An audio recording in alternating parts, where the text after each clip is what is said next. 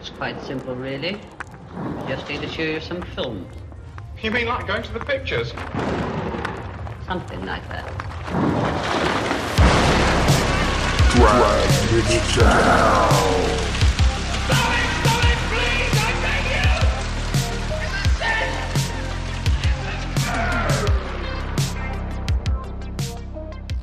you! Hello, ladies and gentlemen. Welcome back to another wonderful episode. I'm Mitch. And I'm Stefan, and this is Drag Mitch to Hell, the show where I subject poor Mitch to genre movies that I love, but believe he will hate.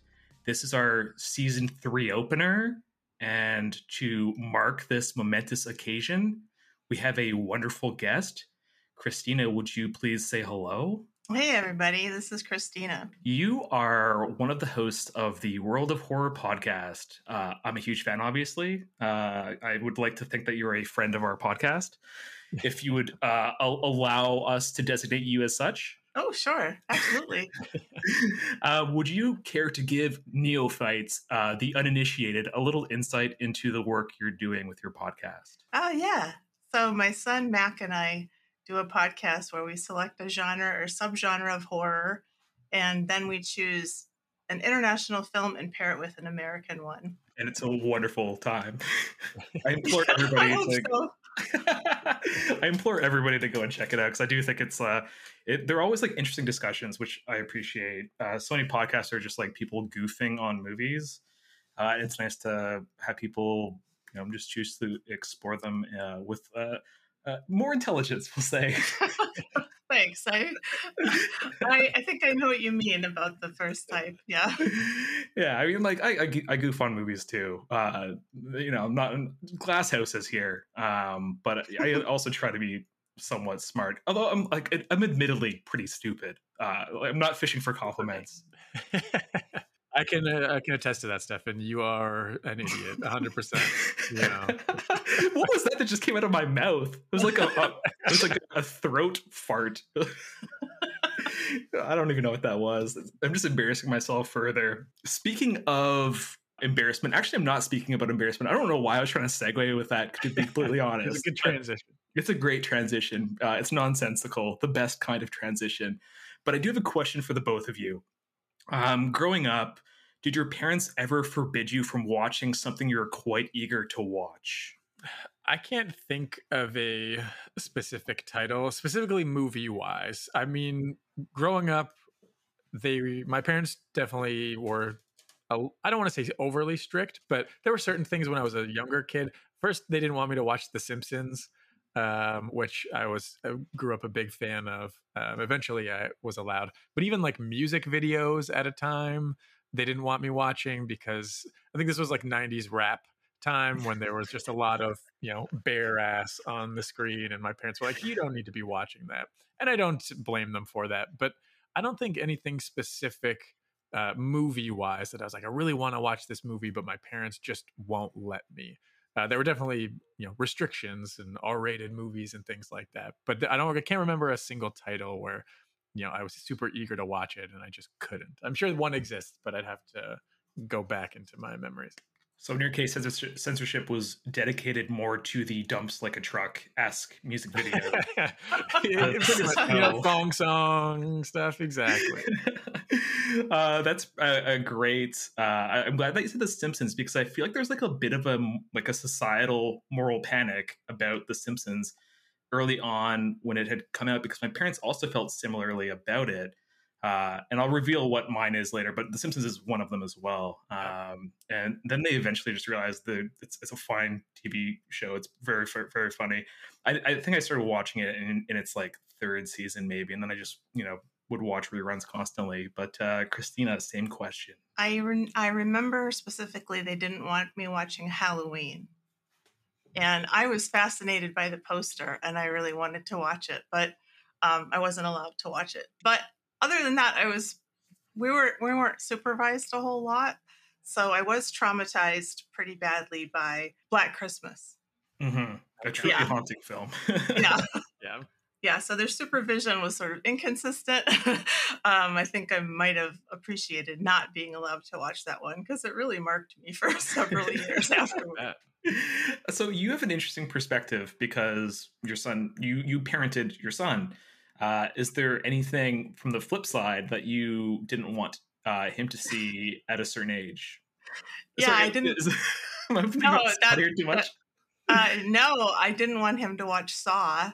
Okay. And he just looked up the kill scenes on YouTube. So. God bless the internet, guys. Yeah, we didn't have that that option. I don't know if I've mentioned it on here, but I think we've talked about before, like basically the advent of getting the internet at home, and the equivalent of YouTube was downloading sound bites from The Simpsons. Mm-hmm. So there'd be like a 10-second sound bite, and play that and laugh, and then go through your list and just have a folder of that. It's so strange how far things have come in such a short period of time, that he's like, oh, you can just watch the whole movie on YouTube or the internet and it all exists. And I'd sit for an hour waiting for a 10-second clip of Homer saying some ridiculous line. Yeah, I would say like in my youth, the internet was largely downloading the game Kill Barney on a floppy disk and playing that, which is just like a series of Barneys that you would destroy in like it's not Galaga, or maybe it is Galaga. The game where you have like a central point at the bottom of the screen and you shoot missiles at upwards. Yeah. Maybe that is Galaga. It's like Centipede. All these games operate in like Galaga a very similar. Is the same, or is what you're thinking of stuff. I believe so. Yeah. Okay. Cool.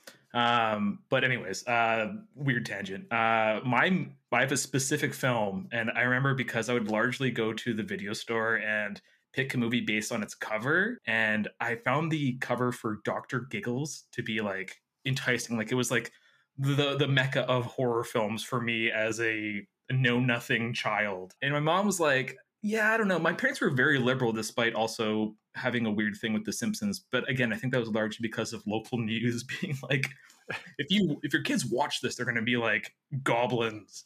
And like, kids don't need to watch The Simpsons to become goblins. They'll just be goblins. But yes, that's it. That is the cover. This is a auditory experience. Christina is holding up an image of the Dr. Giggles poster. It looks good. Yeah. It has an enticing cover, but my mom stalked up to the the sales desk, the front desk, and asked the clerk, like, hey, should he be able to see this? And the clerk's like, yeah, no. And then I never saw it. And then I only saw it like late in life. And I was like, this is a terrible movie. It's not good at all.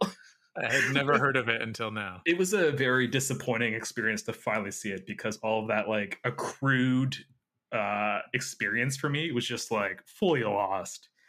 Anyways, the reason I'm bringing this up is because we are starting our season 3 off with a extra special film for me.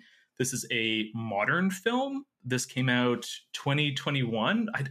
I'm such a novice right now. I don't have the date up here. It is 2021. Okay. Yeah. A lot of people will highlight older films, especially in horror. It's always like, what are the old classics? And then they'll discuss them. I think it's important to like highlight something that's actually new. So today we're watching some provocative material with Prano Bailey Bond's Censor. This depiction is dangerous. Come on, Enid. I'm cutting it. Butchery, sadism, murder. A wave of depraved and corrupt horror video. Confusing fiction with reality. Doug Smart, producer, Ident Investment Films. Maybe Enid could watch my latest Frederick North submission. Wanted a woman's eye on his film.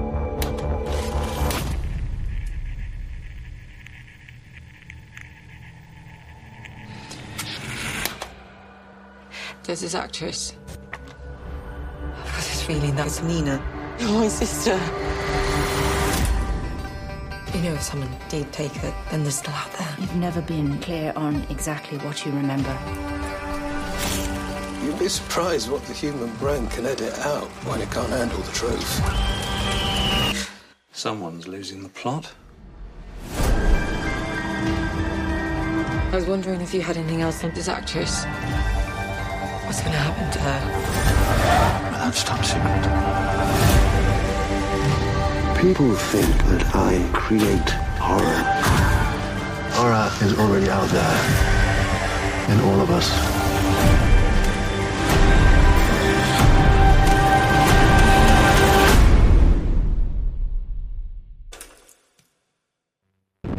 I picked this movie for several reasons. I love it because it deals with social hysterias. Speaking of The Simpsons, these are my jam. I love researching the Satanic Panic, for instance. Anything that involves a group mentality is intensely interesting to me. Like, what makes a group of people believe like a certain thing is where I like to live. And oddly enough, I normally hate movies about movies, but I find this is a unique angle to explore and makes me appreciate it more. I think generally it's movies about making movies that I find frustrating, because I feel like if I'm watching a movie, I want to see something that's not pertaining to film. I want to see like a world that I'm not accustomed to. And this definitely gives me that as we're looking at like a UK Film Board censor. Now, the reason I'm picking this for Mitch is because while these are two movies that I'm going to suggest that are directed by women, I'm not trying to say that they're the same film, but there is I think some connective tissue that if you don't like one, I don't think you're going to like the other. And when we started this podcast, our first year, we picked our favorite films. Saint Maud was on my list. And I do think there are similarities between that film and Censor. We have a very puritanical central character who's obsessed with, some central story element. In Saint Maud, it's saving the soul of somebody. In the case of Censor, it's about finding the truth of what's happened to the central character's lost sister. Additionally, there's some Lost Highway, David Lynch, John Waters elements to this and you're definitely, I think it's fair to say you're not a fan of David Lynch, and John Waters is also probably going to be, we've only done one film, but I think it's not going to be territory that you enjoy being in, Mitch. So yeah, that's fair, right? Yeah, probably. Okay, cool.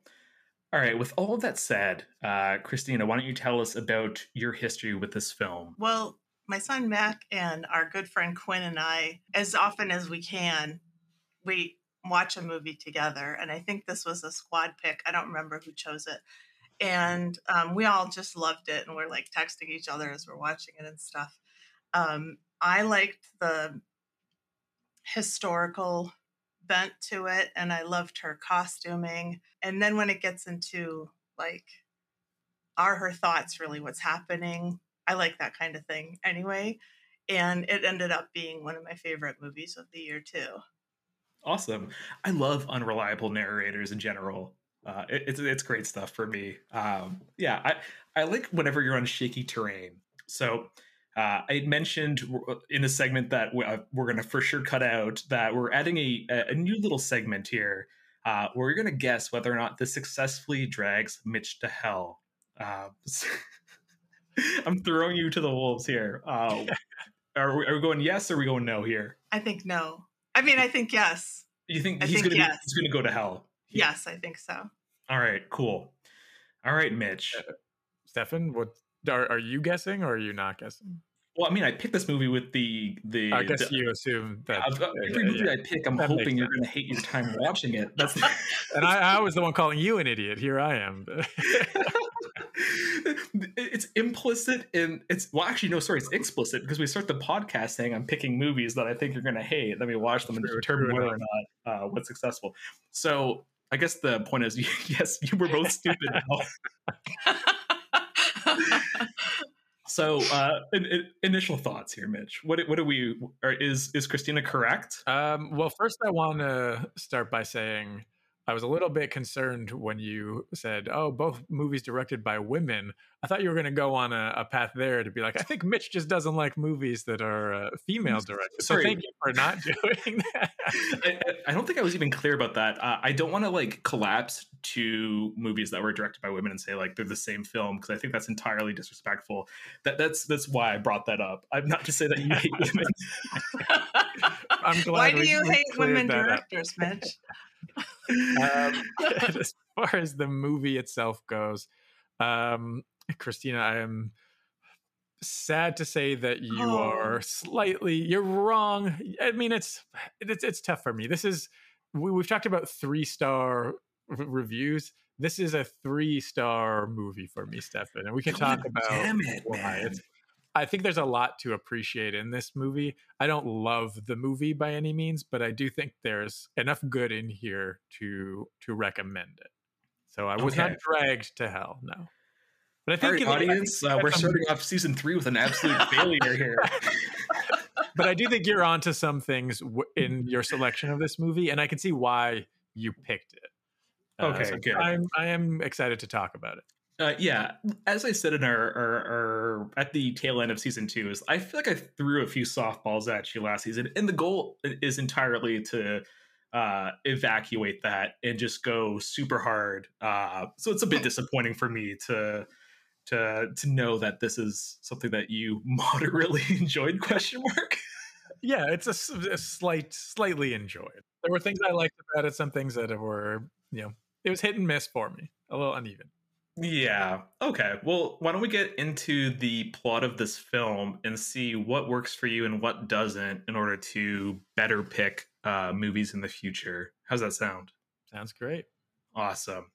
So, in a bloodlit forest, we're introduced to a frightened woman who runs from ethereal growls only to fall and be dragged deeper into the forest by some unseen monster. It's then revealed that our central character, Enid, played by Niamh Algar, is viewing this horror movie in what appears to be the depths of some brutalist building, acting as a British film censor. These opening moments that Enid's watching are actually from the director Prano Bailey Bond's short film Nasty, which preceded this. It's stylistically and thematically related to this film, as the title implies. It deals with video nasties. It also ends with the song Leprosy by the band Death, who I love, so definite points for that. But that brings us to an important question. Enid's job surrounds a certain moral panic, much like The Simpsons, but this is in the 80s in the UK. What is your familiarity with the video nasties?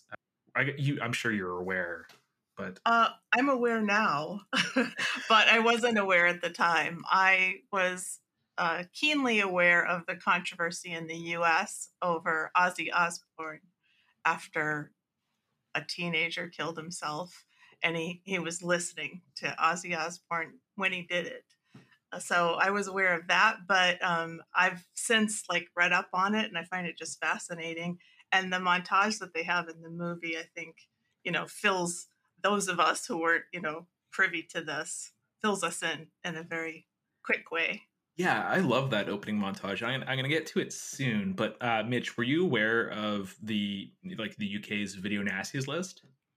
I was not aware. So my only familiarity with it was actually when you mentioned censor on our podcast previously, when you were talking about, I don't know if it was on the best of or if it was on just the episode, like the Little Hell that we were talking about what we watched, but you mentioned the sort of video nasties, and that's really my only familiarity with it. I, after having watched the movie, did a little bit of research and reading on it, and it's pretty fascinating, but yeah, prior to seeing this movie, I had very little knowledge of what video nasties were or the sort of cultural panic surrounding them. Yeah. So if anybody's unaware, the video nasties is essentially a banned list of films that includes Driller Killer, for example, Abel Ferrara's movie, and they were banned to the extent that if a video store tried to peddle these provocative wares, they could be closed, and the owner could face jail time, for instance. It was a pretty strict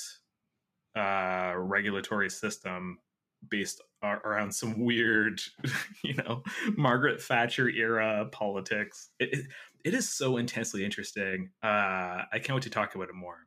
But anyways, Enid, our censor, is sat alongside her co-worker, Sanderson, played wonderfully by Nicholas Burns.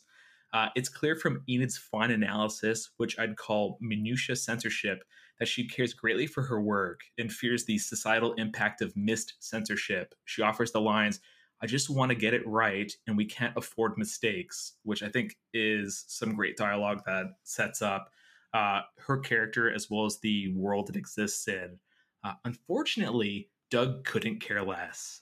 Maybe that's unfair, but he's definitely more lax. I think we could all agree on that. Yes. And then from this moment, we go to the the montage that you mentioned earlier, where we see Margaret Thatcher level press bits outlining the importance of the censorship while we're inundated with a wave of both real video nasties, such as, like, as I said, Driller Killer, and fake. Again, some bits are from the director's short film Nasty, and I think there are other fake segments that she might have filmed for this, but I'm not entirely sure. I can't remember. But it really communicates all of the pertinent information that you need without, ridiculous exposition, which, as a viewer, I truly appreciate. I have a note here, and my memory is so terrible, and I just watched so much that I wrote down how much I liked the opening credits and score and how that was done. But I just wanted to make sure. It's like, I'm pretty certain that it was this montage with the score edited to the credits. But yeah, really good stuff. The score really is puts wonderful. you into it. Like I said, gives you the knowledge that you need without exposition or having to explain to the audience what exactly this is. I'm a fan. Good editing all around. Also, the writing in this, I think, is wonderful. The dialogue is always enticing for me as, like, a viewer. And I'm going to touch on, like, a few moments in this film. I don't like. There were apparently a few like reshoots as well to add some additional clarity. And I think there's one scene in particular that when we get to it, I'll mention. But its addition is perfect to the point where, like, I couldn't imagine the movie without it. Anyways, over a round table of censorship, Enid defends her puritanical cuts on the film Cannibal Carnage to the rest of her colleagues. I love that she later agrees to type up her coworker Anne's notes. Anne is played by Claire Perkins. I think Neve's acting, coupled with the script, perfectly underline the character here. She is both ready to sacrifice her time in service of censorship, but still seems resentful at the same time, as if she finds the initial questions suggestive of the fact that she has no life outside of like this parlor and could just stay up late.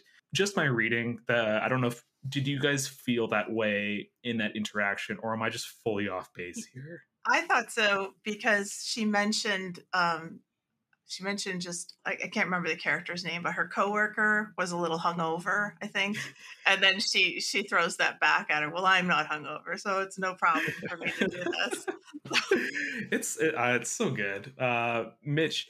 I think at this point, like, we have a good sense of the central character. Like, if this movie does anything really successfully, it's establishing who Enid is from the get. Like, we know who this character is. 100%. I know we like to enjoy a character. They don't have to be like us, obviously, in film. Is this a character that you enjoy? So this is a good question, because I do think this is where the parallel between Saint Maud does exist a little bit in this puritanical character. It's tough for me to get inside a character like this. And like you said, you don't have to be like them. But for me, this type of character is tough to crack, for me to try and relate in any kind of way or understand them. So I don't want to go as far as to say, like, oh, I really like a character like this. I don't automatically dismiss it or don't like it, but it definitely makes it more difficult for me to get on board with them. And again, not necessarily because or whether or not they're likable, just because the mindset, it seems to be, I don't want to say like very focused, like you said, minutia and sort of zoomed in on one thing, which doesn't allow a lot of other aspects of her life to shine through, to give me sort of a full view of what else is going on. Like, again, you understand what type of a character she is, but at this point it's tough because there's not a ton of depth there for me to hang on to other things, if you understand what I'm saying. Yeah, of course. That's why I picked this movie. I really felt like you would just not enjoy this character. So I think that, like, you just confirming that I'm not an idiot anymore. I've stopped being stupid. Christina, you'd mentioned costume and wardrobing. Her like librarian glasses and like the almost like she's like a Baptist minister or something. Like, it's just like so, or that's maybe a bad maybe like a school teacher almost. Yeah. Like it's a very buttoned up and conservative. And that's one of the things I think that the movie does really well. Is this is obviously a period piece, And it feels very much like I was born in '88, so I don't have a ton of recollection of what the '80s were actually like. But it feels like it's legitimately taking place in that time period, and it's not shoving the '80s in your face in the same way that sort of some nostalgic things now, like a Stranger Things or something would. Yeah. But it just feels very real and lived in, and it's a little bit surprising because this is her first feature. It just seems very assured. The direction of the movie, the costumes, the performances. There's a lot of good stuff here, and I think it's worth noting. Yeah, I definitely agree. It's like it's a very confident first film. Christina, do you enjoy Enid as a character to watch? Do you find like any kind of humor in her? Like she accords herself in such an interesting fashion. Yeah, I was interested in her. I'm like, what's this chick's deal? You know, I don't. Why does she care so much? And she's like so particular about, like, she cut out, you know, I don't know, 10 seconds of this, and so precise. And like you said, the contrast with her coworker, where he's just like, you know, we can let this slide. This isn't that important. But there's one scene talking about the costuming where her blouse is the same color as like the files that she's looking at. And so I just love that. I thought it was brilliant because she's just like such a part of this world. And I would say it's very early 80s. Yes. Because, you know, later on we were into the neon and all that kind of thing. But still, this is kind of closer to the 70s, I think, in terms of a color palette. But I just think it all works really well. Yeah. I'm glad you brought up the color matching, because I watched a few interviews with the director just so I had something interesting to say, because it's not coming from me, obviously. But she was saying that she had dressed the talent in colors that would match or blend in with the background. And only that starts to conflict towards the tail end of the film, where the character is exiting reality. We'll leave it at that. But I'm glad you brought that up. It's a very good point. And it just shows the level of effort that went into making this film, which goes a long way in making you appreciate it a little bit more. But getting back to the film, later Enid meets with her parents for dinner, an outing she's clearly not a fan of. It all looks quite strained. And again, the color palette of the room with the clothes all kind of just match. It's all like muted. I'm trying to think of what the coloring is. It's like a very beigey room. But they look like they could all just like sit against the wall and just fully disappear. And I probably should not move away from the mic while I'm talking. Anyways, isn't there like some flowers right by the dad's face? Like there's just like a splash, like right by his face. Oh man, this scene starts off wonderfully. Enid's looking over. By the way, she sat across from her parents. I don't know if I had said that already, but they also look equally uncomfortable. This seems like a strained encounter, and I'll say that for now. Enid's looking over what, you know, we as a viewer might assume is a menu, and then states this is a death certificate, which is fucking genius writing, guys. Because it turns out she is in fact holding a death certificate, and it's a reveal that the parents are showing her a death certificate for her sister who's gone missing when they were children, and they're just essentially trying to move on. But, you know, it's just great. I love it. This is a scene that I had mentioned is a reshoot edition. Watching the commentary for this film was the revelation, and I like this scene is like perfect. It communicates. You can kind of understand how this event, the loss of her sister, without any clarity as to what has happened to her, has helped foster the Enid we see in this film. And also just the interaction with her parents. We can understand that she's become somebody that they might not want to know anymore, almost, or like their role as a parent is almost perfunctory to a certain degree. They're so ready to move on. As soon as they serve the death certificate, they start a discussion of like, like I hear the fish is good here or something to that effect. And like how Enid's work's been, seen anything good lately? And then she offers, it's not entertainment. I do it to protect people. Like, like Mitch, of all the scenes, I feel like this is one that you probably enjoyed. Yeah, absolutely. And I'm surprised to hear that it was, I don't want to say an afterthought, but like a reshoot edition, because it seems like it's essential to the movie and understanding their relationship, and it adds so much that I am surprised. But yeah, it's a really good scene and does a great job of balancing the seriousness of what Enid is going through, but also that little bit of humor that comes from going immediately from discussing like, here's the death certificate, we need to move on with our lives, to here their fish is good. So it's really good balancing act and a really great scene. Yeah, it's almost so crucial to the plot that me saying that it's a reshoot based on the commentary that I've listened to makes me question whether I've like misattributed like that to this scene. Do you know what I mean? Like, it feels like to not have it in is bananas. Christina, is this a scene for you?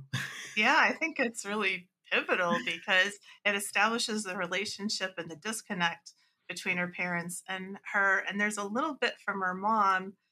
I don't remember the exact line, but it's something like, you were never able to tell us exactly what happened. Yes, that's a very important thing too. So Enid remembers nothing from her final moments with her sister, as if like this parcel of memory terrain has been excavated like a long time ago. And hold on to that, dear listener, because it's going to become increasingly important. And I think what it does with like the memory gaps that we might possess as people and what we choose to fill it with is like a very interesting discussion. And I think that's what really draws me to this film. Yeah, anyways, getting back to the film. That evening, Enid tries to scrape the deep recesses of her memory, and we see a flash of her sister Nina smiling and looking back as she runs through the forest. We then cut to Enid on the subway, where she spots another commuter's newspaper, which attributes the rise in crime to the video nasties. I have to say, so scenes like this for me can be quite annoying in movies. It feels like the director's trying to like shake you. That's like, this is the era it exists in, you dumb idiot. Like trying to like really establish the historical context, because really it's already been established. But here what's interesting is it affects Enid, and her lips curl into like a pursed smile, which I love because it feels like it reaffirms her job and her role. She's just like, I have purpose. I have meaning. I think it's, it has to protect the people. You got to protect the people. These violent horror movies are really going to just destroy the youth. Anyways, later we see Enid sat next to fellow censor Anne. This is the person she did the notes for earlier. And they're watching a movie called Extreme Coda, where a woman is being sexually assaulted in what looks like kind of a stagey office setting. This will be semi-important for later on. Enid's then called in to meet her boss, Fraser, along with the lackadaisical Doug. It turns out there's been a murder. A man's murdered his wife, eaten her face, and dispatched their 2 children. And he's being dubbed the Amnesiac Killer, as he claims to not remember the events. A particular video nasty entitled Deranged is being blamed for the crime, which contains a scene of someone eating another's face. Unfortunately, Enid and Doug were the 2 who passed the film. A fact that journalists know about, sadly. Fraser is nonplussed. If you have doubts, don't pass it, he offers. I think this is a great sequence of events here. We have a puritanical Enid really taking care in what she's doing, and then we have the media latching on to a it's not a mass murder, like what would you call that? I don't even know what you call that. Anyways, and it calls into question their efficacy, which as censors, which seems to only like spur her on. It's just, great story work. I enjoy it. Yeah, I think it's nice because it challenges Enid's notion of herself. Like, she's so like I don't want to say stubborn, but like, wants things a certain way and usually gets them. Like we see in this earlier scene where people are humming and hawing, and she's just like, I'm cutting it. It has to be this way, and I'm here to protect the people. And then this comes up, and it's almost as if she's failed her duty to protect the people. So it's an interesting swing in the plot here. Yeah. But I thought it was like, this is where the movie starts to give us as the audience a suggestion that her sanity might be a little bit in question, because she doesn't remember what happened to her sister. Here we have the amnesiac killer. But it's just that we up to this point, I think we had one story, and now it starts to like divide. Yes, and certainly. so I think it was just really great, because it's just sort of like layered. Like I don't know what scene we're on at this point, but it's still very early. This is very, very early on too. Yeah. And the movie's definitely like spreading its tendrils out.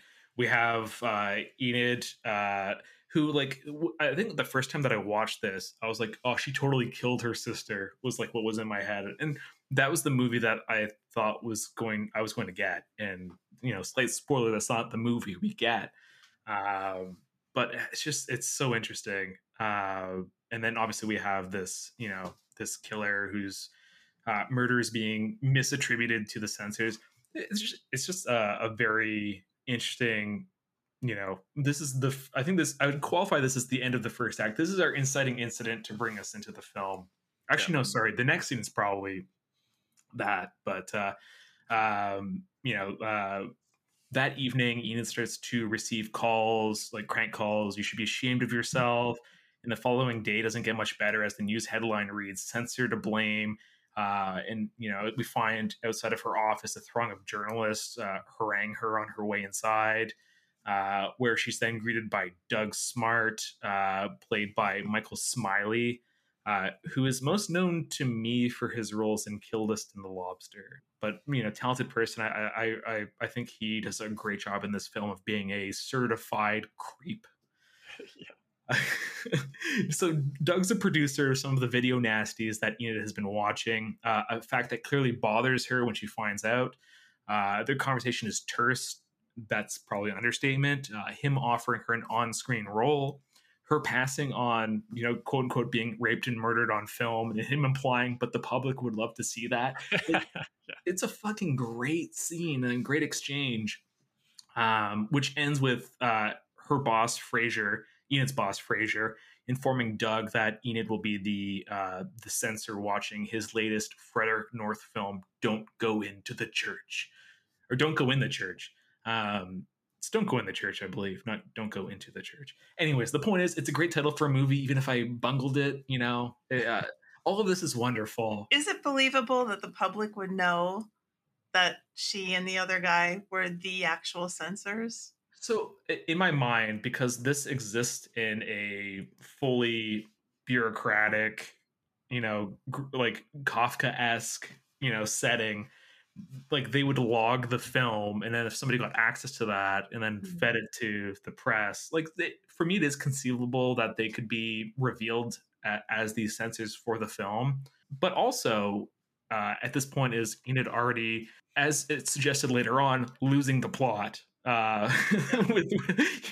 Is she already fraying? Is her crank call, or her crank calls real? That could be a point of contention.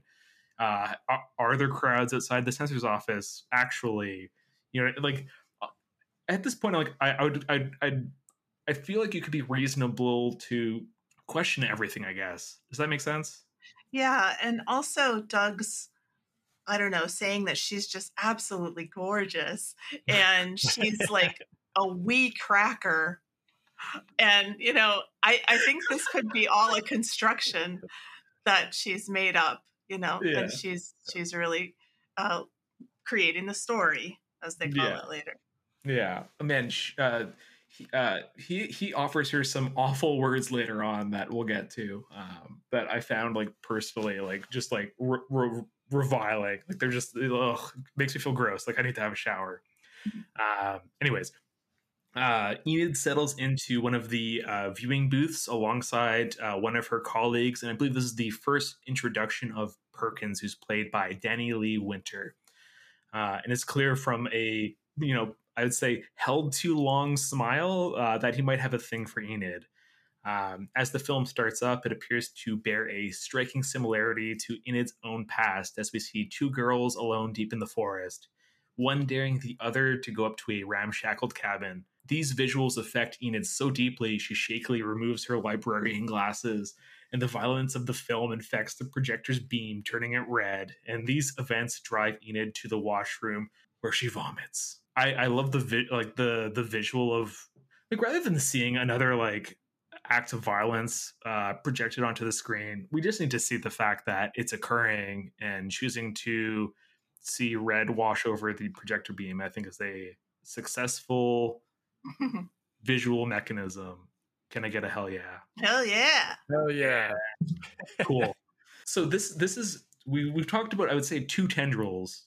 This is like the third tendril of the film that kind of like, brings it all together a little bit and kind of shows you where this movie is going. I love a mystery. So this to me is like success. Mitch. Yeah. So this is where I'd qualify the end of the first act of the film. Like, how are you like, what are your thoughts on this? So I actually really like this scene and where it takes us in the movie. I, like you, am a mystery fan. I like not knowing and trying to put the pieces together. And I just thought it was really effective as well. We've seen the imagery of sort of what she sort of half remembers of her and her sister in the woods and things like that. So we immediately make the connection as well that this is reminiscent of that day, of what's happened to her and her sister, which we still don't know. So it adds that, like you said, it adds that mystery to it. Is there something more sinister going on here? And you mentioned the red being projected, which is just another example of the assured or confident direction, which is, I don't need to show you. You get it totally by just this other, by just seeing the red wash over. I think it's a really good scene and definitely propels you right into what happens next. So yeah, I was a big fan. Nice. So I have, again, no intelligent opinions. So I watched some interviews with the director. And she said something interesting. If society agrees these movies are harmful to the public, who protects the censor? Like, they're essentially the canary in the coal mine, and the fate of the canary, if things are bad, ain't so hot, guys. Yeah. Right. So the placebo effect is a great one. If you believe material to be harmful, it's likely to affect you at least some level and create perceived physiological effects on yourself. And the example that she gives is, for censorship, Hammer era horror films, it was viewed that blood on the breast was cut immediately, since it was deemed to cause, like, rapes, for instance. Yeah, like that's a bananas equivocation, right? Like wow, that's quite the leap, right? Yeah. But it is interesting. Like, if somebody so fervently believes these movies are damaging, and people are forced to watch this to determine whether it's damaging, that the implication is that it is damaging to them, right. Which is, that's a great conceit for a film, and again, just goes into like the assured direction that censor has. Yeah. Maybe elevating it past 3 stars, Mitch. Come on, bro. Out of how many? Out of 5. So on Letterboxd, it's 5 stars. Right. Okay. Out of 10 stars, like a 30% movie. No, I figured it was out of 5, but I just wanted to check. No, of course.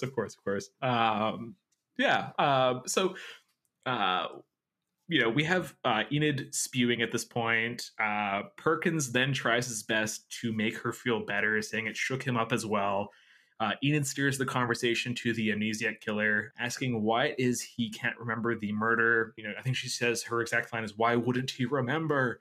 Perkins offers, could be trauma. The brain tries to shut it out. It's clear Enid is grappling with her own past. Were there some awful implications? Was she involved in her sister's full disappearance? Like, did she potentially murder him?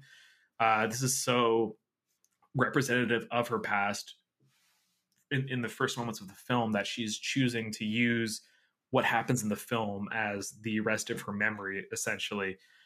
What I find funny here is Perkins at this point decides that it's a great time to ask her out for a drink. Like swing and a miss, man. Read the room, Perkins. Read the room. She's like was almost crying. She vomited. It's also such like a faux nice guy move. How you doing? I see you're in a bad spot. You want to go out now? Like it's rough. Anyways, that evening, Enid is walking through some labyrinthian pedestrian tunnels and hears some whimpers coming from a darkened stretch ahead. She then descends into the darkness of the tunnel, black enveloping her. This is really inconsequential. The only reason I'm bringing it up is because the director says this is a visual homage to Lost Highway, which will be another film on this season, Mitch. So, oh, buckle up for that one, Mitch. Yes. Also, I just love tracking shots. Like I could watch like people walk on film for the entirety of the movie. I think, guys. I don't. Do you find this similarly affecting? Yeah, like an Aaron Sorkin walk and talk. I mean, like in general, there's something about like I find it calming. Like sometimes I'll watch videos of people walking through, like like here's a Tokyo walking video, and I'll just watch it and be like, this is nice. I guess I'm alone in that, right? No, I've watched those too because it's like you're there, and it's really that's a pretty cool thing that people are putting those out there, so you get a little more of a taste of the place. Yeah, Mitch, I feel like you probably think I'm an idiot. Well, that's a given, but I don't have any feelings about walking videos. I didn't even know this was a thing. Yeah, people have videos just like walking in different places. Yeah. Well, it's not surprising, I would say, because like there's like my partner's father loves watching like biking videos, so I'll just watch people bike because he is like an avid biker himself. I don't find it like a wild swing that there's walking videos, so don't make me feel bad. I don't think I'm not trying to make you feel bad. I just didn't know it existed. It's not something that's come up in my life. Maybe if I was an avid walker, I would, be watching these walking videos. You know what? You should send me some of these when we're done here, and I can check them out. And maybe it'll be my new favorite thing to watch on YouTube. Or I'll judge even more stuff. I feel like you're just judging me. The only everything about that is judgy. You got a judgy tone, man. I'm sorry. Yeah, don't worry about it. I love like. This is calling back to like the design of the censor's office as well. I love brutalist architecture. I find it like just there's something about it that is both like haunting and alluring to me. Urban decay is like another thing as well, and this movie seems to be like both of those things at different times, which I find nice to look at, which I appreciate. Also, she was saying that the director was saying that the idea for the censor's office was to create like it's Watership Down. It's intended to be a like a rabbit warren almost of just like weird tunnels leading to different spaces with a bunch of censors inside of it doing their thing, which I think is a good way to describe a lot of the spaces that this movie chooses to explore. Anyways, I'm done talking about walking videos and rabbit warrens. That evening, in a dream state, Enid comes downstairs drawn to a television spitting static. Her mind drifts to the Frederick North film, Don't Go in the Church, where the actor calls into the cabin, Nina. The sounds of Enid's mother crying draw her into another room. She finds her mother, her back towards us. She quickly spins and spews absolute vitriol, hollering, "It's all your fault." This is, I think, one of like an actual scary moment for me in the movie that I think works really well because it chooses to use horror to explore Enid's feelings of resentment that her parents might have towards her. They probably have many chips on their shoulder, thinking that maybe she bears some responsibility for her sister's death, which is going to be hit on much pretty soon in the movie as well. And like in an average horror movie, it's just like a scare to get a scare, but this movie takes the extra effort to inject the additional weight of her biographical trauma into the scare, which I find really cool. Am I alone in thinking that this was like a creepy moment in the movie? No, you're not alone. There, the woman had her back to us for too long, so you knew that something was going to happen. And there's also a musical sting when she shouts. So, I mean, it does give us a jump scare. But that is scary. I mean, to think of your parent hating you or, thinking that you're to blame. So I think it makes all kinds of sense, even if it's just in Enid's mind. Yeah. So, Mitch, you haven't really said anything negative thus far about the film, which leads me to believe, again, higher than 3 stars. But how did this work for you? It worked fine. It's nice to have a sort of scare moment that, like you said, actually gives insight into a character's psyche versus just for the sake of making the audience jump, or it's been too long since we've had a scare. And I think this movie isn't concerned with scaring you with the sort of usual tactics. Like, this isn't a movie where it's like, oh, we got to have the jump scares, we got to have a monster or whatever. It's not nearly as interested in those things, which I appreciate about it. So yeah, I think it's a scene that works. Like you said, you sort of see things coming with the mom having her back to her for quite some time. It's like, okay, like, what's she going to be doing? Is her face going to be all messed up, or what's going to happen? And it's like, no, she's just, you're to blame for your sister's disappearance or death. So no, I think it's a good scene. I think that you're right. I haven't said anything overly negative about the movie thus far. I do think that the movie, for me anyway, in the sort of last third of it, is where I kind of started feeling like, oh, yeah, okay, like it wasn't doing a whole lot for me. And like I said, there's a lot to appreciate about the movie. None of it. I'm not sure what that was. That was a motorcycle going by. Sorry about that. I was like, what's good? Mitch, maybe that's somebody sawing in your place? That's right. I'm just practicing my sound effects. Yeah, so I do, like I said, up to this point, there's a lot to appreciate in the movie, but nothing where, it's still not, I'm not loving my time, like super excited about what's going on, but I am interested in enjoying it so far. But again, the last third or 20 minutes of the movie is where I sort of kind of became disinterested. But we'll obviously get there. Yeah, I mean, I picked this movie because I thought the like back half would be like absolute nails on the chalkboard for you. It's good to know I'm at least on the right track a little bit. But yeah, I think it's a good choice on your end here, Steph. And even if it didn't quite drag me to hell the way you wanted.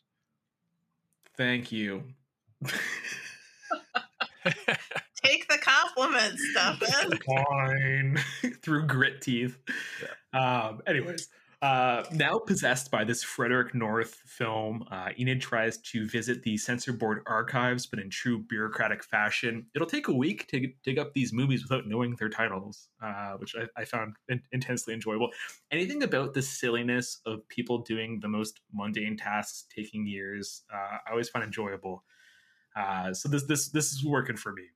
Enid tries another tack and decides to go to a video store.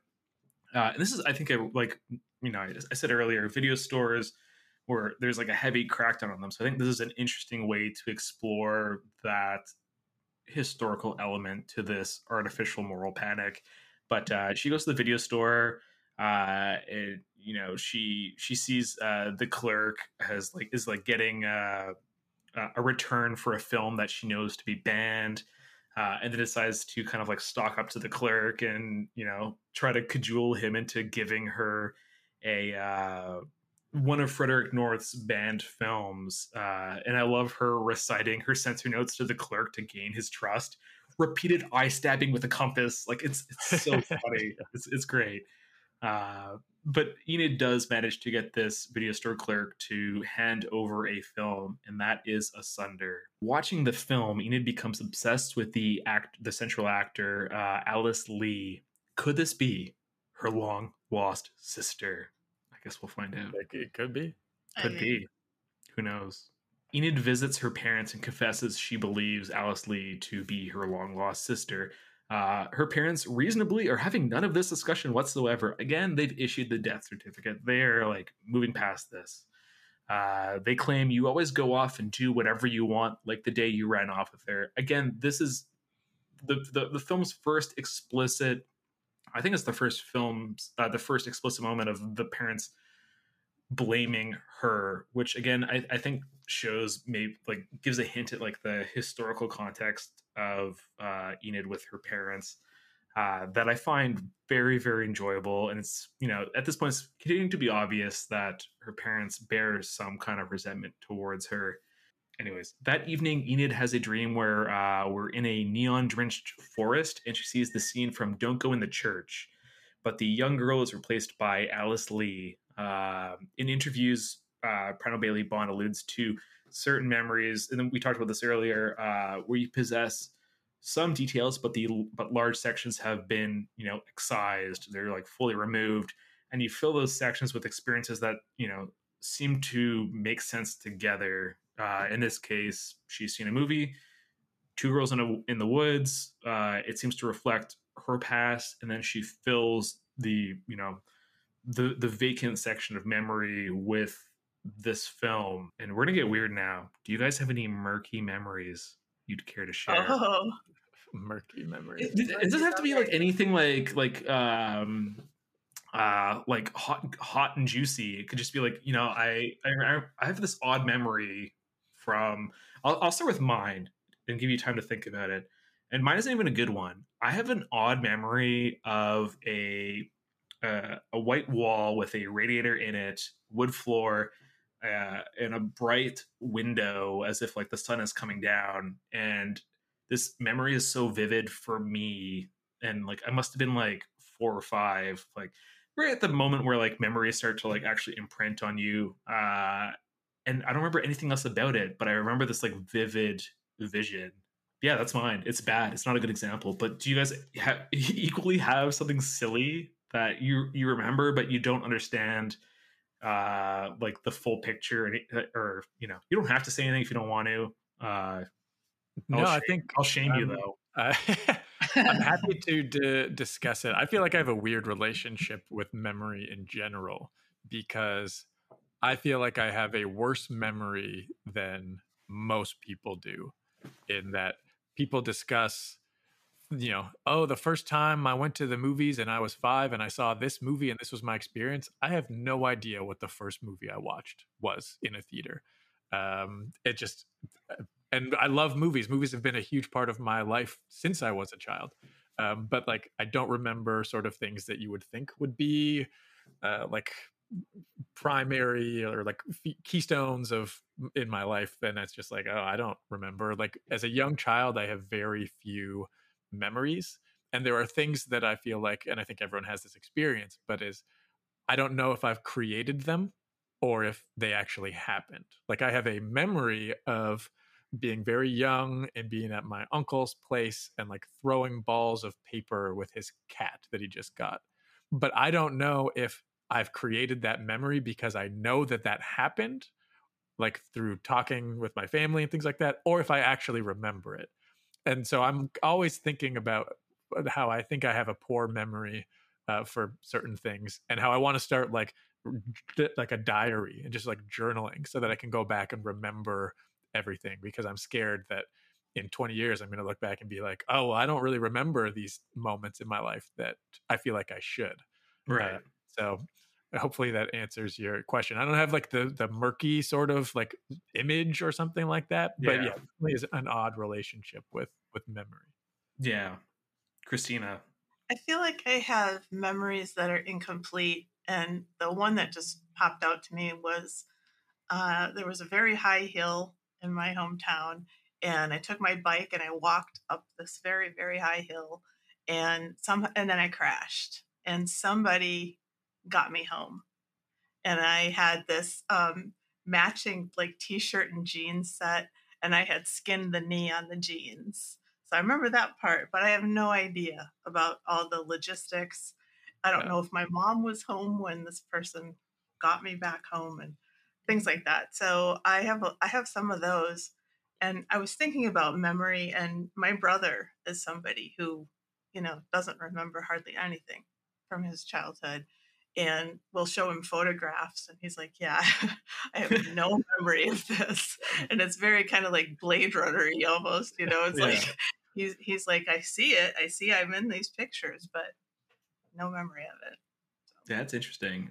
Also, to go back to what you had said, Mitch, I don't think I remember my first movie either. I remember one of the earliest movies that I saw when I was 7 and went to the theater. And I remember I do have a memory at one point of my parents expressing like, if you're going to go to the movie, you're going to shut up and just watch it. You're not going to say anything. Like they implored like the importance of like being respectful of other theater goers, which has like stayed with me forever. Like I always try to be like the more respectful theater goer. But I remember seeing Toys, the Robin Williams movie. Oh yeah.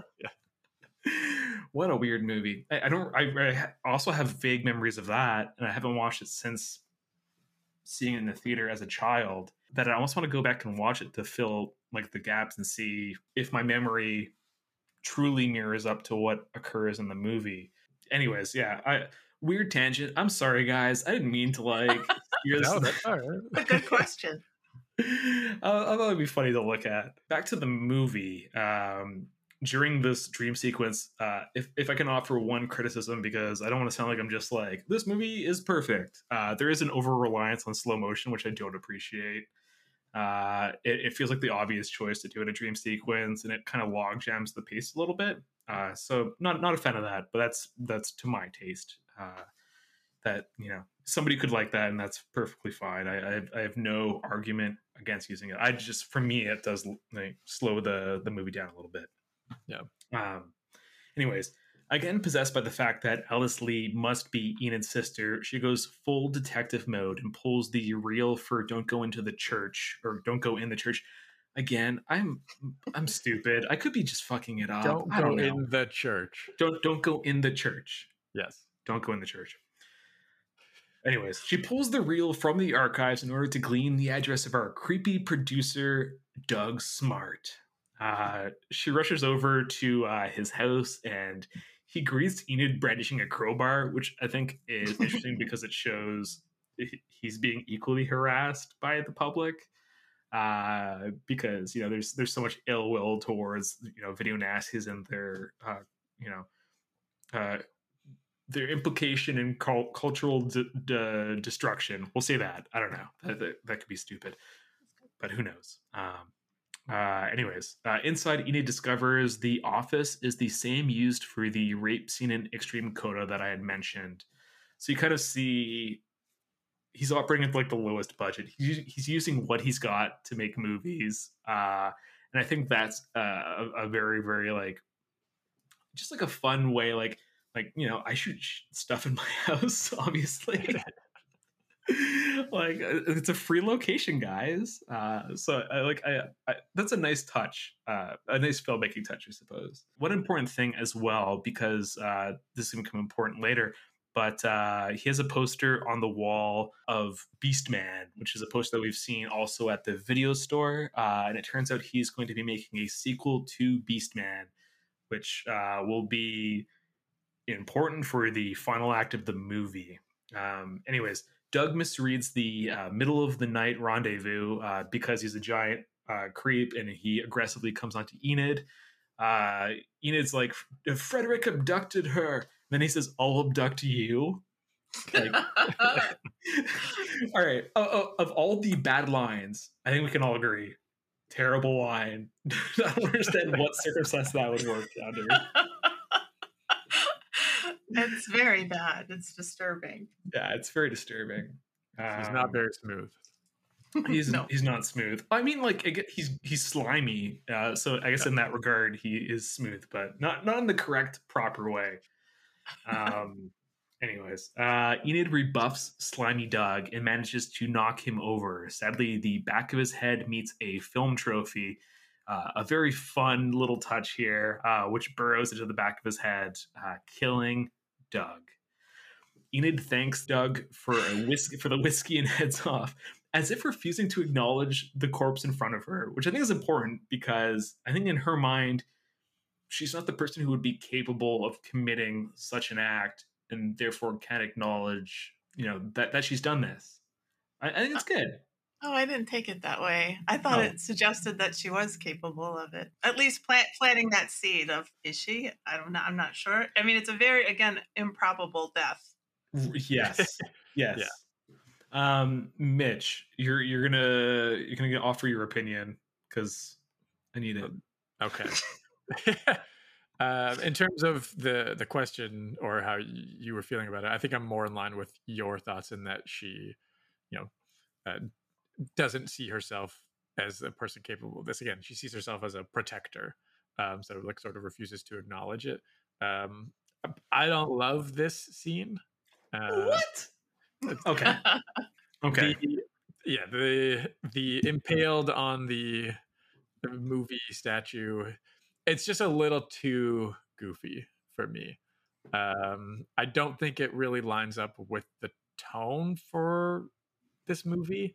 It almost took me out for a second where I was like, this doesn't feel like it belongs in this movie. And the way that they handled the gag, I also felt like just was bad. It didn't look good, for lack of a better word. I just think the shot itself, in terms of a completely technical standpoint, I think it's flawed. I think you can very easily tell that there's something on the other side of his head that is supposed to be coming out of his mouth, but it just doesn't look like it's coming out of his mouth at all. So that also took me out of it a little bit. So don't love that. I like the situation and where the story is going here in terms of how he responds, and that he dies. Like, I don't mind the progression. I just thought that the way that he was killed and sort of technically it was a little bit flawed. So yeah, not a huge fan of this. All right, Debbie Downer, fine. Christine, are you on Mitch's page, or did you find this to be a successful scene, or you just maybe felt nothing towards it? I mean, I'm a huge Michael Smiley fan, so anytime he shows up in a film, I'm very happy. And I think that it's kind of interesting because he's less chipper or something. I guess he's on guard, because someone's come to his house in the middle of the night. But it's so weird. The death is so weird. So I think I'm with Mitch on this. It doesn't. This has got to be in her head or something. I mean, it's just so ridiculous. Yeah. All right, fine, guys. I'm alone on my island. It's nice over here. I feel like that's often the case on these episodes. Oh man, I have a weird taste. I see where you're coming from. That it feels dissimilar from the rest of the movie tonally, but for me, it still works. To me, it feels like the scene where I'd mentioned that I really liked, where she's holding what you perceive to be the menu and as a death certificate. And she's like, "This is a death sentence."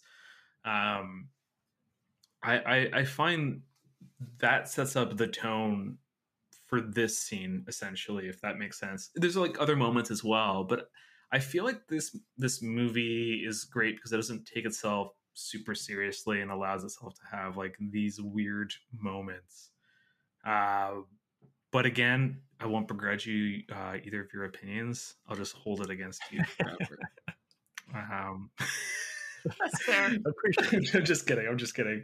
If I did have to like rank a least favorite scene, I think this would probably be in the contention because I do like the other scenes more. But we'll get to your final designations of worst scene at the end of our episode, Mitch. But for now, Enid, as if requiring the baptizing waters of her censor office, barges in to see Anne and Sanderson viewing Beastman. There's like a weird visual standoff of like, what is she doing here? And her refusing to acknowledge.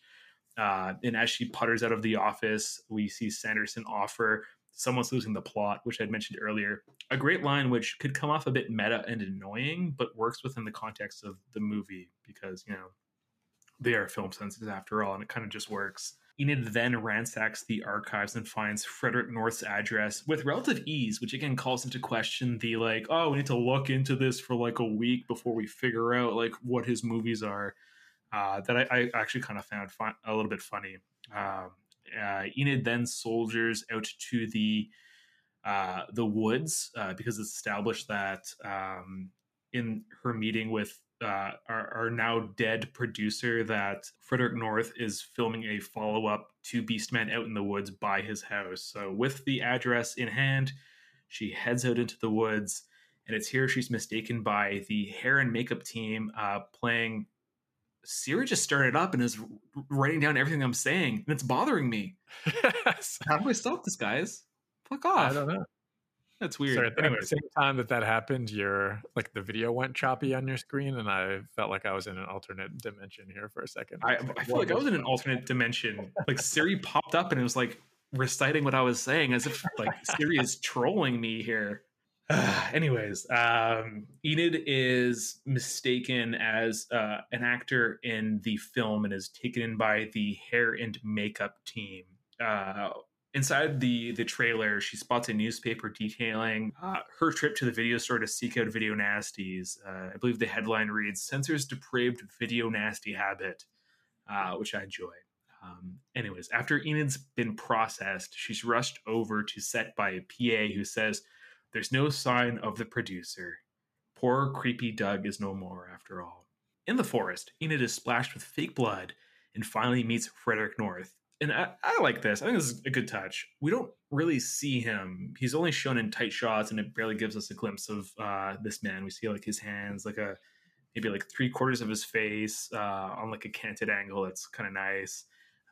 Enid questions him on his inspirations for "Don't go into the church." Don't go in the church. Don't go in the church. Are these instructions, or are you correcting yourself? This. I'm just in a constant battle with this title, which I admitted I liked earlier, but now I'm just like I'm getting a little annoyed with it. Man. All right. Anyways, real life, it turns out, is Frederick's inspiration. And he starts up his 8mm camera and deflects Enid's insistence that these aren't true events. And at this point, something that I think is really, really cool is happening, and they're playing with the aspect ratio. I believe it happened before this scene slightly as she kind of enters the set. It goes from the 2:3:9 anamorphic and then crops in the sides a little bit. And then as he starts up the camera, I believe it goes to an 8mm aspect ratio. I mean, obviously you guys noticed the millimeter aspect, but did you start to see it kind of crouch in a little bit? Is this something that you guys caught? Because I think it is something to easily miss. Personally, I think I missed it probably the first time. I missed it, but I heard. I mean, it's a very important part of this last part of the movie, so it's mentioned a lot in interviews and stuff. So, but I did miss it the first time, and so I looked for it. The second time I watched it. Yeah, it's a dark movie, so when you initially start to see the sides kind of cramp in, I don't think it's entirely noticeable. Mitch, were you able to catch it, or? No, not initially. Like you said, when it goes into the sort of, I don't know what the aspect ratio is, but the sort of more boxy aspect ratio, it becomes obviously more noticeable. But yeah, not initially, which is a nice touch. I agree. It's a way to kind of ease us into the really restricted 8mm vantage point that we're given for. I believe it's we're in this for the rest of the movie. I believe even her quote unquote dream sequence, I believe, is done in this aspect ratio. Am I right or wrong? Now I don't even remember. Yeah, my memory has a gap, guys. I'm gonna I'm gonna fill it with. It stays the same, guys, just for the sake of finishing our episode. Anyways, Frederick goes. I say anyways. That's a bad segue. Or not a segue, but bringing me back into the synopsis. Just anyways, I'm just gonna be so self-deprecating this episode and going forward, Mitch. So you have that to look forward to. Okay, perfect. Awesome. Yeah. Anyways, Frederick goes Enid into improvising for her role, and he basically says that I'll say basically a lot. Anyways, yes, let's do it. Good analyzing everything that you're saying. Take control of your story, he says. I'm going to take control of this story. Enid begins to plead for her sister. Frederick takes this as if she's playing to the camera, which is again just a great moment. He then follows her as she enters the cottage or cabin, where she's greeted by the Beast Man one of North's characters. He's a hulk of a man, like Andre the Giant in stature, I suppose. And he hands her an axe and then grabs a hold of Alice Lee's character, who's on the other side of the cabin. And the Beastman implores her to what is he? I don't remember what he says, but he's basically saying like, come like dispatch this character. So she stalks towards the Beastman and as well as Alice Lee with her axe in hand. And then he cries out, this isn't in the script, as Enid brings down her axe, dispatching the poor Beastman. His head kicks back, crashing through an old television / set dressing, I suppose. And then from within the Beastman's chest wound, Enid sees some creature lurking, which utters, "I am horror." Enid brings her axe down, destroying this perceived creature. As the rest of the crew is disgusted by the events. I think the boom op vomit. I think it's great. Guys. Frederick North rushes into the cabin. Alice flees the scene. And Enid is left blaming the director. It's all your fault, as she decapitates Frederick North. And like, this is probably the first and only time we will see him clearly in this film. All right, Mitch, a lot has happened here. I feel like the decapitation is also wildly different from the tone of the rest of the movie. So I feel like there's a lot to discuss here. Sure. Give me what you're thinking. Yeah, so as I mentioned before, the end of the movie, the last act or 20 minutes or so, is definitely where I think the movie falls off a little bit for me. It's tough because there's the element of questioning what is reality and what is not reality, which I think is interesting to a point, but then if sort of it's all in her head, or the majority of it's in her head, it's like, okay, well, then how interesting is it really? And in my mind, not that interesting. And if only some of it is, and it's supposed to be reality, then it's tough for me because like I don't really buy what's going on here. Like it starts with her showing up and they're like, oh, you're an actress? I'm not going to ask you your name or anything or what you're doing here. Just put makeup on you. And then the director doesn't know who she is, but he just throws her in there. And they made a point of showing how low budget these movies are.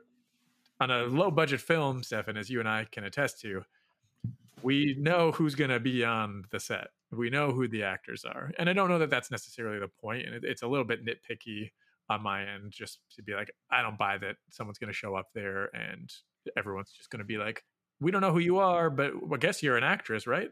You're in the movie, go act. So that stuff, I'm just kind of like, like it.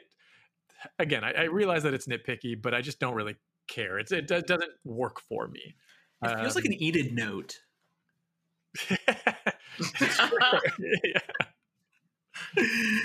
Oh man. And then the sort of question of reality comes in again when it's like, okay, she's got the axe in her hand and the beast man or whatever he's called. It's like, this isn't in the script, which in my mind tells me, okay, this is actually happening, because if it's in her mind, he doesn't say that line. Like that doesn't happen if we're seeing it from her warped perspective where this isn't really going on. Which then just leads me to be less interested, because then it's less believable for me just that all of the sequence of events are occurring. So it doesn't work. And yes, the decapitation is ridiculous. Like, it just looks silly. So this is definitely where the movie loses me the most. Okay. Christina, I'm curious because I know that you overall enjoy this movie, but I don't know how you feel about specific sections of it. Are you more in line with Mitch, or did you enjoy this as the kind of like, we're almost at the final moments of the movie here. How are you feeling about this as its direction? I liked it, actually. I liked it. I mean, it is insane to think that she would be, just put into this movie.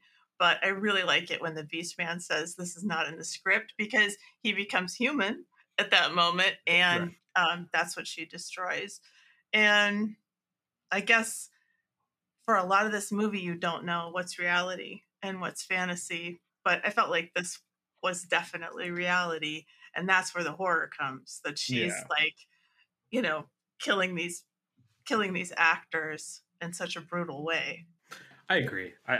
It's just everything about this movie is my jam. So I don't know what else I could say to implore people to watch it, but let's get to the final moments here. Enid rushes into the forest after Alice, frantically claiming to be her sister, which is like a friggin' horrifying like image. Like, you're on set, somebody murders your co-star, then chases after you into the forest saying, "I'm your sister."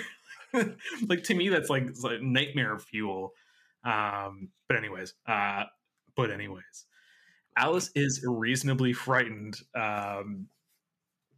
She exclaims, "I have a sister, and it's not you." They eventually collapse into the muck of the forest. Enid keeps repeating, "You have to be her. Please be her." It's clear that, you know, via dialogue earlier on with her parents, Enid has been constantly trying to drum up possibilities of what has happened to her sister that is a great, interesting way to, you know, allude to how she's dealt with the loss of her sister, and it also stays true to her character here in the final moments of the movie that I find, you know, like a lot of horror movies at times can feel like they violate the rules that you've established for the character, and I think that's not something you can level at this movie in any way. I think everybody acts accordingly, even if it's in like a bananas reality that, you know, even if Mitch, you're like, this like isn't working for me, the characters all still work though, which I think, again, just to say, assured direction in this film. Yeah, I would agree. Yeah. Anyways, from this moment, Alice very reasonably runs off into the forest away from Enid. Enid's kind of sobbing into the gross mud, and she discovers a remote in her hand. She then hits play, and our image glitches out, and we find an ethereal, angelic Alice who emerges from some dense heavenly fog. This new version of Alice seems to tell Enid everything she wants to hear, suggesting they should go home. Giddy, they run through the forest and drive back to their parents as a news broadcast claims crime has been eradicated thanks to the end of the video nasties. Again, so funny and great. This is all done, as I said earlier, it feels like there's like a bit of like John Waters in this, or almost like Blue Velvet era David Lynch. There's like the pristine, I feel like I've said idyllic too many times, but it does feel like an idyllic suburb. Like the grass is super green, the white picket fences are super white, the people are super white. there's a rainbow arcing over the house when she arrives at her parents / their parents, I guess, in this context, home. The parents are waiting out front, like expectant. It's everything is perfect. Enid shepherds her sister to her parents, and they like readily accept that this is Alice, which again they would never do because they've already admitted that they believe their daughter to be dead. And during the sequence, our video feed glitches out, and we're treated to like the horrific truth behind this, and everyone's like twisted face, like just like absolutely aghast. I really like this. This is very affecting for me. I like this. I think it's great. Not to again try to like conflate two films, but in Saint Maud, not to ruin a movie we're not covering, but she's like rapturing at the end of the film, but she's actually on fire. It's fucking great. I love when stuff like that happens in films. But guys, that censor. Mitch, what are your thoughts on these final moments? Did you at least appreciate the editing towards the end, or is that still just like you're it doesn't do anything for you anymore because you're already out? So I appreciated the final moments and sort of I definitely laughed at the crime has been eradicated stuff on the radio, and appreciated the switch from sort of her version of reality to the horror of what's actually happening in that situation. So I did like the very final moments of the movie there. Yeah. Christina, similar question. Is this a satisfying end to this film for you as a viewer? Oh yeah, definitely. And I agree with you on the David Lynch part, but I was sort of getting Terry Gilliam vibes. Yeah, that's fair. Especially like at the end of Time Bandits. I mean, it's different, but you have the horror within the family system, and yeah, the picture that's like identical to the book she had seen later with the rainbow over the house. And then that glitchy stuff did remind me of Saint Maud too. Yeah. But yeah, I was into it. Yeah. Huge fan. Now, guys, it's Friday night and our viewers are looking for something to check out. It's not actually Friday night, guys. It's Tuesday for us. But imagine it's Friday night, or just like a weekend night, and people are looking for something to check out. Would Censor be something you would send across the table for them? I think no, generally speaking.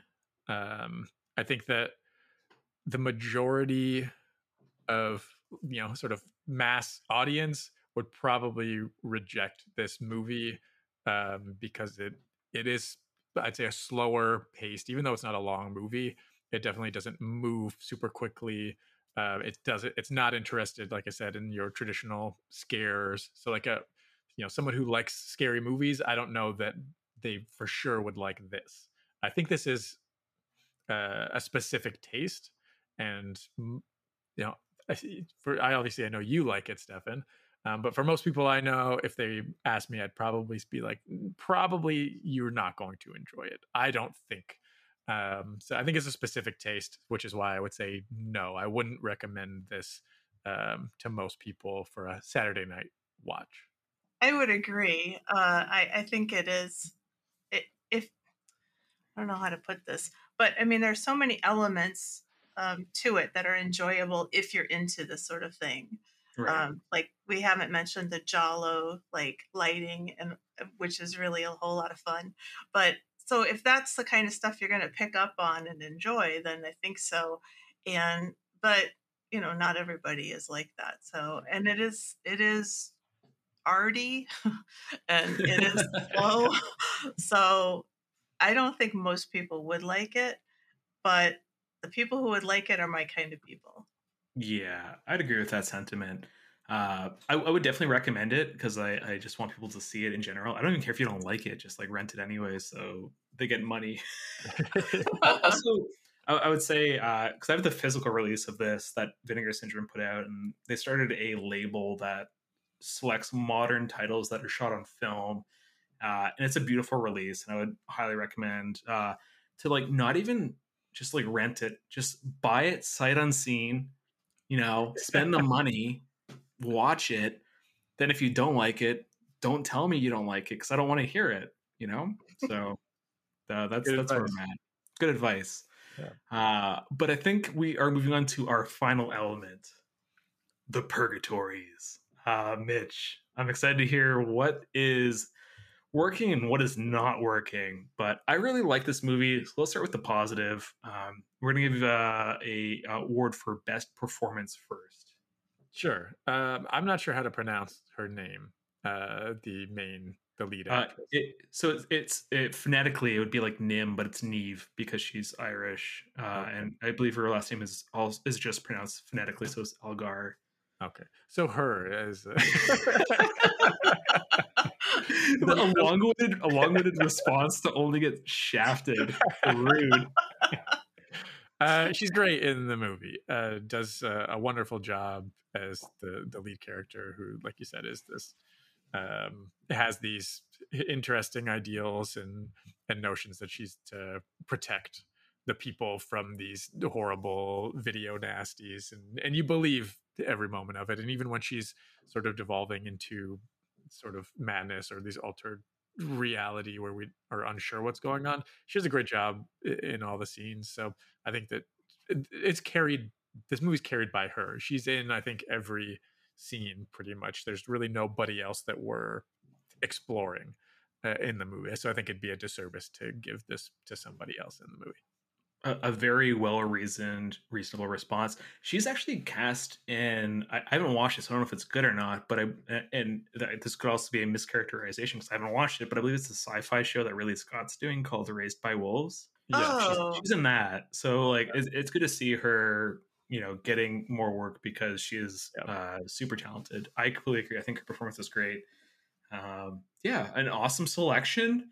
The only selection question. I think it's the only person you can rate in the movie. Oh man, I really shot myself in the foot, I guess, with our standard awards for this episode. But how about least favorite performance? Because like I don't think anybody's bad in this movie. No, and I don't have an answer because nobody's bad and nobody else is really given that much to do.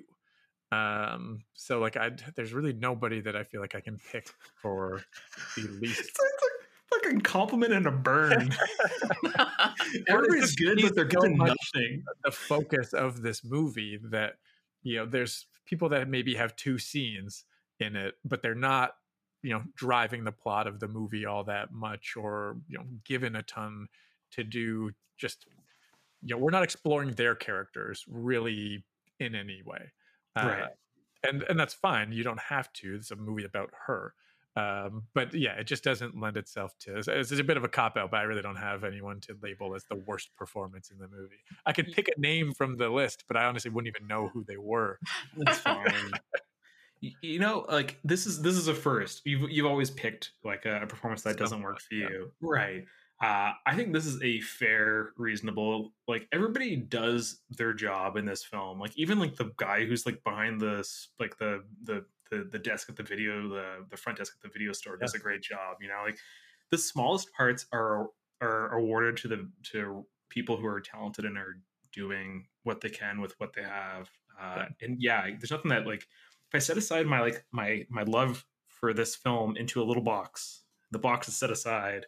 And I'm looking at the movie like as objectively as possible. I honestly can't find a performance that I'm like, yeah, that sucks. Like, so fair and reasonable. Well, let's get to a category where I think you can at least pick something. So we'll go with favorite scene first, because again, the movie deserves the love first. Yeah, my favorite scene in the movie, I went with the viewing of. I can't remember the name of the film specifically, but she's watching the movie that is reminiscent of her memories. The one that sort of sparks that's almost like the inciting incident is what we talked about, is what carries on to the rest of the movie. Don't go in the church. Yes. But I really like it just because, again, it does have that element of mystery where you're like, okay, is there something more sinister going on in terms of the person making this movie? Do they know something? Is this her family member, or is it her just imagining things? So I do like that element of mystery that is here, and I think it's just an unsettling scene to watch as well. And we mentioned the washing over of the projector and the direction being assured. I just think it works on a number of different levels and moves the movie into the next act really successfully. Yeah, even if you don't like this movie, I think you can appreciate the setup of a film censor who has a memory deficit. It's probably a poor way to say it, but like she can't remember what happened to her sister in the woods, and this is a movie that conjures up so many similarities to her this like loose memory. That's a good setup, like straight up. No notes on that. That's a great conceit for a film. So at the very least you can appreciate it for that. With the good out of the way, let's end on a negative note here. What's your least favorite scene? So you might think it's something from the very end of the movie, but I actually picked the Michael Smiley death scene.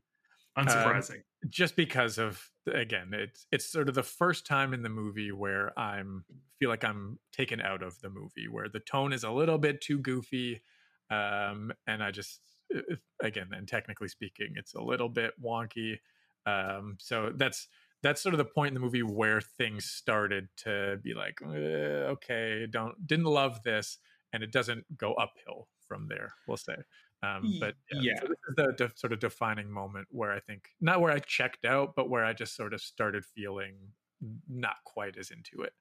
Yeah, I have to be honest. Like, I want to sound like I'm just like, this movie is amazing and it has no problems. I cited the slow motion earlier as like a bit of a stylistic choice that doesn't work for me.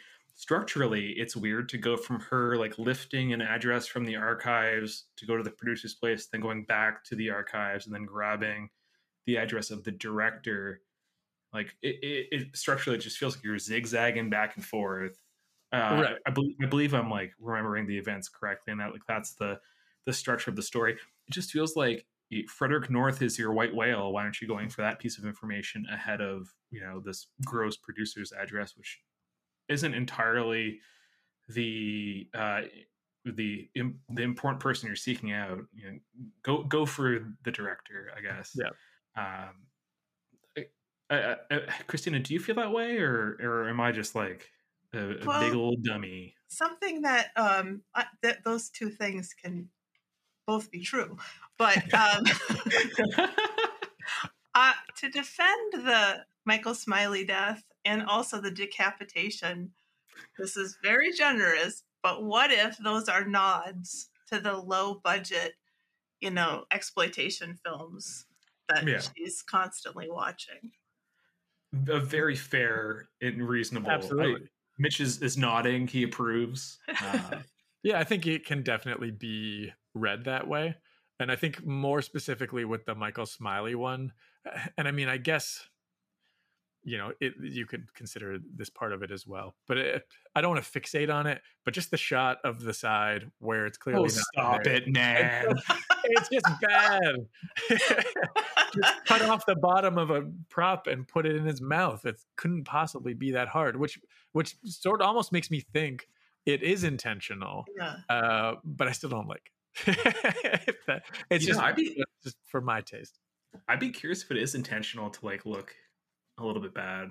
Yeah, it's certainly possible. It wouldn't surprise me, but it did take me out of it. Fair. All right. Well, that's the end of the purgatories. Christina, are you in line? Do you feel similarly with Mitch? I know, like, obviously the actor award should probably go to Neve Algar. But what about the scenes? Are you in agreement on best and worst there, or least favorite? I suppose, not worst, I guess. I think I'm with Mitch on the favorite scene. And I remember when I was watching it, I'm like, okay, here we go. So I was definitely in at that point. And in terms of least favorite scene, I'm not really sure. I'm trying to think of anything that's like kind of weak. I think the first guy that she's working with is not that engaging, the lackadaisical guy. I love that guy. He's such a rat. He's important, but all of these people are just to tell us more about her. Right. And that's what's kind of cool about this movie is they only get, like Mitch said, like one or two scenes, but they nail it. You know that guy has a crush on her, and you know about Anne and all these other characters. So, but yeah, no, I liked it all. Awesome. Well, guys, I think this is the end of our season 3 episode. We're a little bit longer than normal, or our new normal. I can't even talk anymore. The point is, I'm done. I would like to implore everybody to go check out Christina's podcast, the World of Horror podcast. It gets my full endorsement. Wonderful people talking about wonderful things and wonderful opinions. Well, you forgot to mention, Stefan, that you were a guest on the podcast. You guys did a couple Canadian episodes. Yes, sir. You can listen to me ramble on. They have to split it up because I talk too much. As you can tell by anybody who listens to this, I just rattle on. Well, we also had 4 people on the podcast, so that was a lot of opinions expressed. It's true.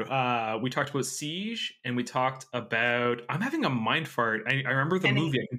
Anything for Jackson. Anything for Jackson. Thank you. So we did what I would consider to be like a classic underseen Canadian film and a modern Canadian film.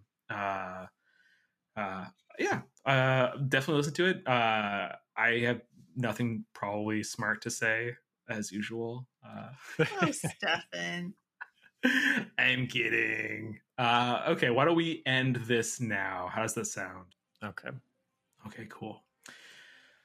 Well, this is the end of the episode. Let's all say goodbye. Bye. Bye.